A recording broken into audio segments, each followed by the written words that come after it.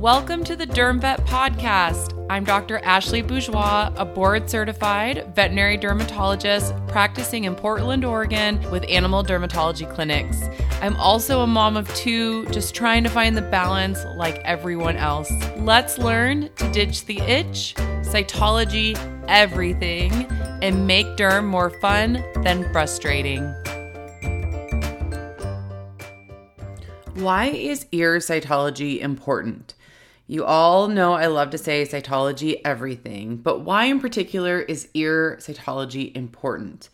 I did a webinar recently all about ear cytology, and a few people afterwards sent messages saying, but why is it really that important when we can just put them on combination products? So I wanted to do a podcast episode specifically about ear cytology. Remember, just in general, ear cytology as an overall helps with our decision making, right? We want to have the best medicine out there, and cytology for dermatology really is the best medicine. So it's going to help with our empirical selection of therapy. Yes, a lot of these products that are commercially available have a steroid, have an antibiotic, have an antifungal. But what do you do if you have a non-responsive infection? How do you know that it was cocci last time and still cocci this time if you didn't check it last time, but you're only checking it now because they didn't respond? How do you know that it wasn't rods last time and now I've turned into cocci? I have that happen all the time where an infection switches. We'll treat an infection, it's all cocci, they'll come back, say they're still shaking their head, we'll reevaluate thinking, we're just going to see cocci that didn't respond, and now it's a bunch of yeast. Well then, even though all these products are commercially have combination ingredients in them, I'm going to make my next selection of a topical product based specifically on the anti-yeast ingredient. Right? Can you see why that would be a bit different? Or if it is a difficult case and I'm going to have to reach for systemic medications, I need to know, is this something that hasn't responded? Has it changed? How are we going to deal with this? Diagnostic information with cytology, right? Is there a lot of inflammation that's present?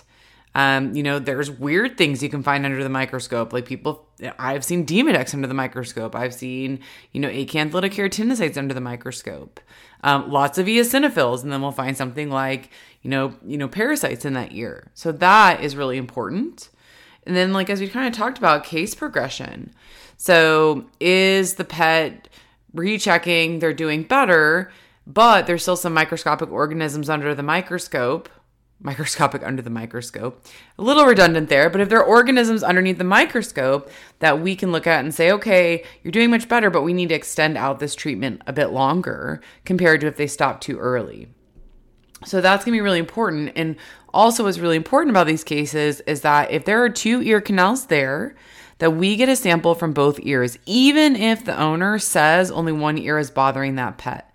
Because you'll be surprised how often the other ear has some infection there. And even if we're not going to treat it with an ear drop, maybe we're going to know that we need to flush that ear, or maybe there's a completely different infection that's happening in that ear canal. Same why I mentioned always sampling the pinna if it has abnormalities to it.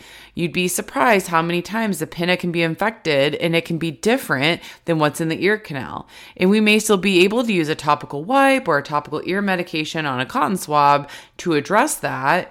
But we are still going to make sure that we know exactly what infection is there because, again, that is best medicine.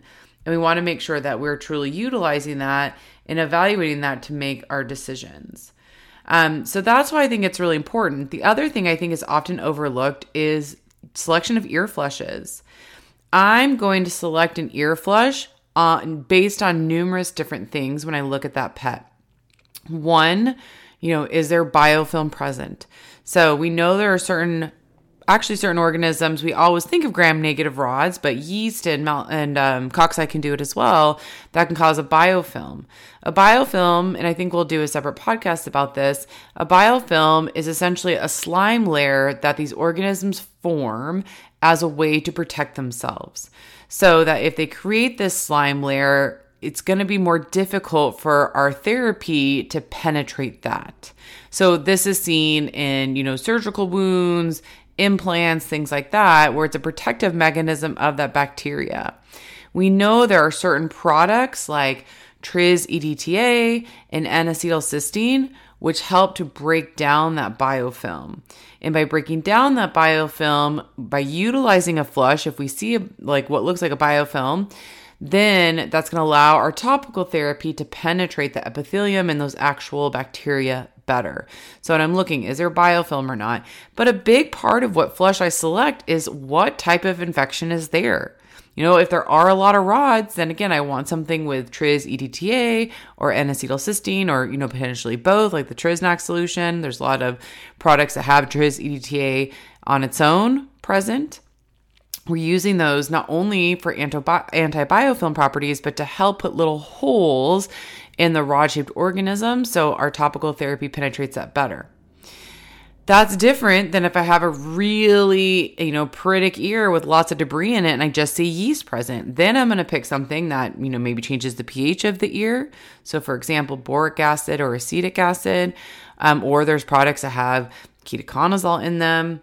If I see a ton of inflammatory cells and that pet's really uncomfortable, I may select my commercial product with something that has a more potent steroid or an ear flush there's not a ton of potent steroids in ear flushes, but there are some that have hydrocortisone, or I know some people like to spike their ear flushes. I don't particularly usually spike my ear flushes, but certainly there are other very successful dermatologists and veterinarians who do and find it helpful. But you may be more likely to want to pay attention to the type of steroid if there's tons of neutrophils under the microscope. If I have cocci, am I going to pick a flush that maybe has some chlorhexidine in it? So these are the things that really can impact what type of ear flushing we're picking and then what type of medication we're picking. And what I think, again, is really, really important is knowing how that case is progressing. So, we cannot just look at an ear full of pus and think, oh, it's Pseudomonas for sure. Or, oh, it's rods for sure. I've been so fooled before. There are still cocci that can create a lot of purulent debris, and you better believe it's going to change what type of medication I'm going to pick if I know it's a cocci versus a rod. And then again, I've had some yeast organisms where we think of it being that dry, flaky, brown debris that's in the ear that leads to a yeast infection. I've had some ears that are really itchy. I look under the microscope. There's actually not really infection. It's just inflammatory cells, or it's just kind of waxy debris, and that pet's just really itchy from that overproduction of earwax that happens. So then we might not put them on an eardrop at all. We may just put them on a good ceruminolytic ear flush, and then maybe something like Synodic, just a steroid topically if they're really pruritic to that ear. But I don't want to keep exposing that pet to antibiotics and combination products if there's actually not that much infection under the microscope. I'm going to pick certain antibiotics if I know it's a cocci versus a rods, or what do we do if it's just kind of everything? And sometimes those really bad ears, we'll see them for initial exam. They'll have rods, cocci, yeast. We'll treat them what we feel like is appropriate therapy. And then when they recheck, maybe, the rods and the yeast have responded well with the cocci being stubborn. So these are all things that are really important to know. And I also just think about myself. Like if I was going in, to my doctor, or when my children go into the doctor, if there is a way for us to really know what's going on, especially in this world where we're being thoughtful of judicious use of antimicrobials, not overutilizing things like antibiotics, topically or systemically, getting involved in figuring out the underlying cause, educating, owners or parents or ourselves on what we need to do for maintenance for these cases. If myself or my kids went in and I knew there was a way they can evaluate what's really going on, before they just threw them on antibiotics, which honestly sometimes happens in even the human field too. But if I knew there were alternatives that we could really consider in these cases, or know what's going on so my kids were treated appropriately, I would definitely expect that. So that's what I kind of view, and how I explain cytology to owners is we want to know actually what we're treating. I mean, we are advanced enough in medicine that we can know what's going on within 5 minutes of seeing that pet, right? Get an ear swab, look at it under the microscope. Now, if it comes down to time, because I do understand that in the general practice that time is more limited compared to what we may be seeing in a specialty practice. If someone's coming in for ear cytology, you certainly could have technicians that when they room the pet, they're coming in for shaking the head or an ear infection, give an estimate to do cytology, have the staff trained to explain why that's important, collect the cytology, go and stain it, and maybe even be able to look at it before you go into the room. Go into the room, say, oh, we're finding this, amount of infection, this type of infection, and then follow up. Obviously, we want to look in the ear. So still doing a physical exam on the dog, doing otoscopy, but then being able to explain to owners why we need to utilize certain medications or what's going on. There are certain technicians and assistants who love cytology and can even be trained to read it for you. Collect the samples while you're talking to the owner if you want to do it in that order instead. And then have the technician read it. So as soon as you go back, you know exactly what it is and prescribe a medication. We also know that there are lots of digital AI cytology platforms that are available. There's lots of them, like the Images by Zoetis, where you can actually have a technician or yourself click the sample, but then pop it into the machine after staining it, and it tells you what infection is there. It quantifies it into one value, but it is a time-efficient way in a busy practice that you can get those results while you're doing other things. So there are different ways we can affect our workflow so we can make it time-efficient, practice best medicine, even in a small amount of time you have in a really busy general practice.